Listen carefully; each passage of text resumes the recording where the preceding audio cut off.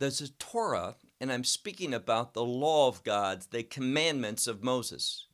Do they still have relevance for believers? Because many people will teach and say God has done away with the Torah. What is the biblical answer? Well, that's what we're going to talk about in this week's edition of Revelation Shorts. I would invite you to take out your Bible and look with me to the book of Revelation and chapter 15, because the Torah is alluded to in this portion of the scripture. Now, recently, someone sent me an email and they shared their perspective with me, and I'm grateful for that. And they had the perspective that indeed, the Torah is no longer relevant or important or has significance for the believer. And I wrote back, and my answer was this: is the Torah still significant to God? See, we need to agree with the Lord. Does God still see significance in the Torah? We know something. The Torah is not an instrument of righteousness, meaning this: I take the Torah and I apply it to my life, and does that make me righteous? It does not. The Torah is not an instrument of righteousness, but the Torah defines what is righteous and what is unrighteous.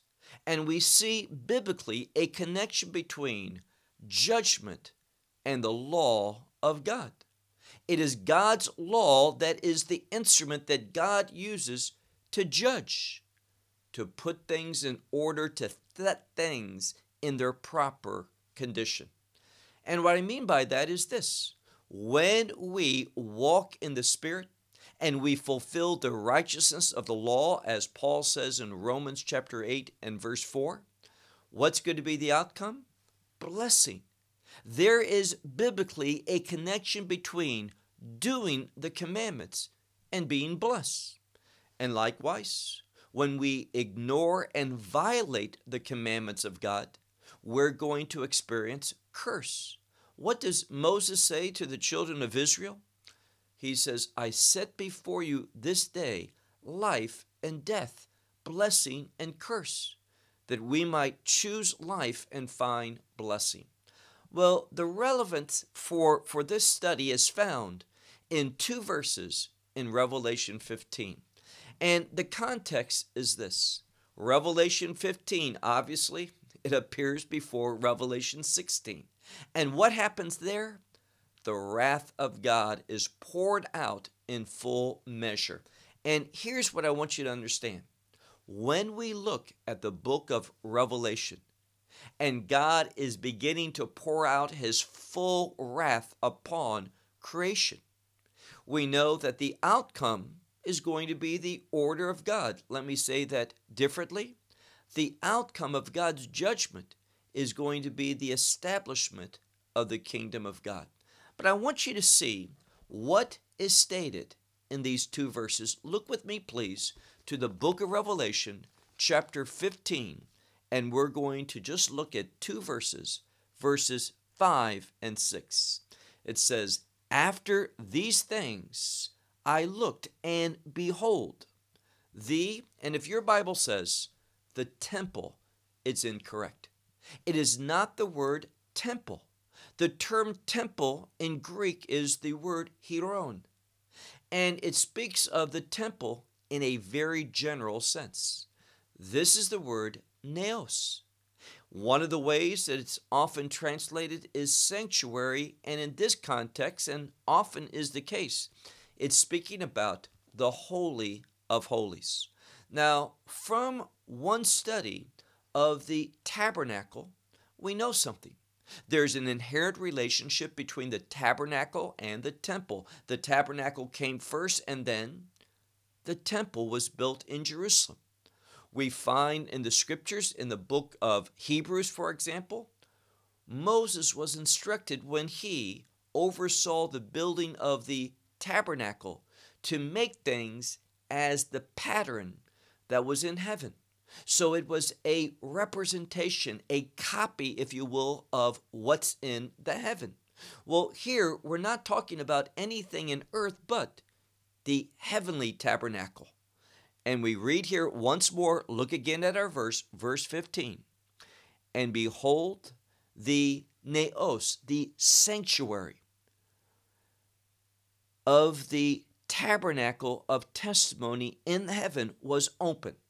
Now, what's inside the Holy of Holies? Primarily for our purpose, it's the Ark of the Covenant. And the Ark of the Covenant is also the Ark of Testimony. What does it refer to? What's being testified? Well, what was in the Ark?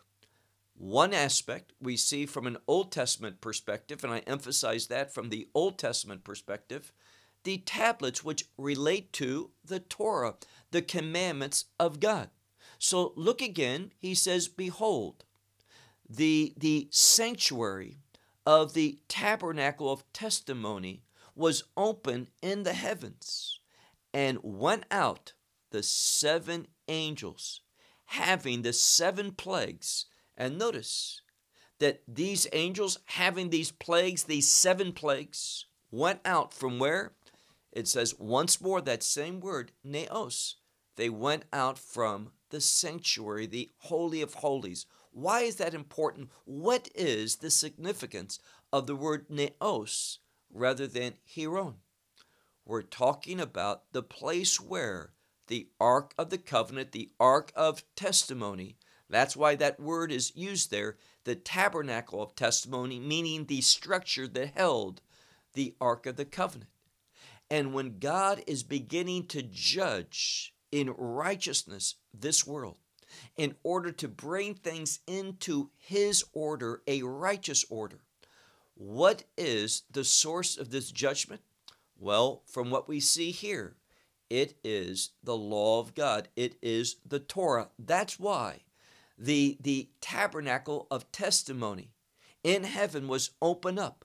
So the revelation that is found in the Torah can go forth, that judgment, in order to set things in righteousness for the kingdom of God to be established. So we read here, and went forth the 7 angels having the 7 plagues, and they went out from the sanctuary, having been clothed in pure or clean linen that was also bright, having been girded around the chest, being girded with golden sashes.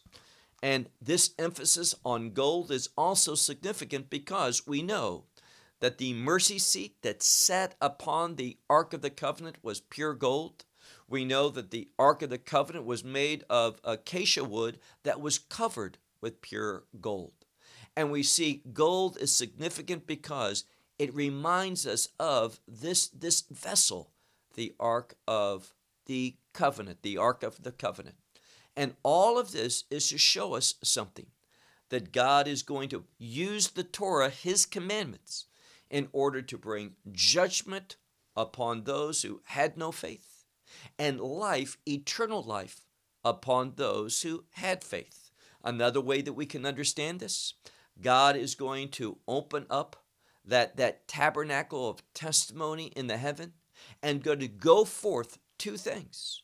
The curse, which will consume and destroy those who are faithless, those who rejected the redemption of the Lamb, and those who receive the redemption of the Lamb. They are going to experience blessing, eternal blessing, kingdom blessing. So when we look at the last days from the perspective of God, the Torah still has relevance and significance. And that's why if we're kingdom-minded, the Torah is going to hold a very significant place in our thoughts and our behavior. Well, thanks for watching. Until our next episode in Revelation Shorts. Shalom.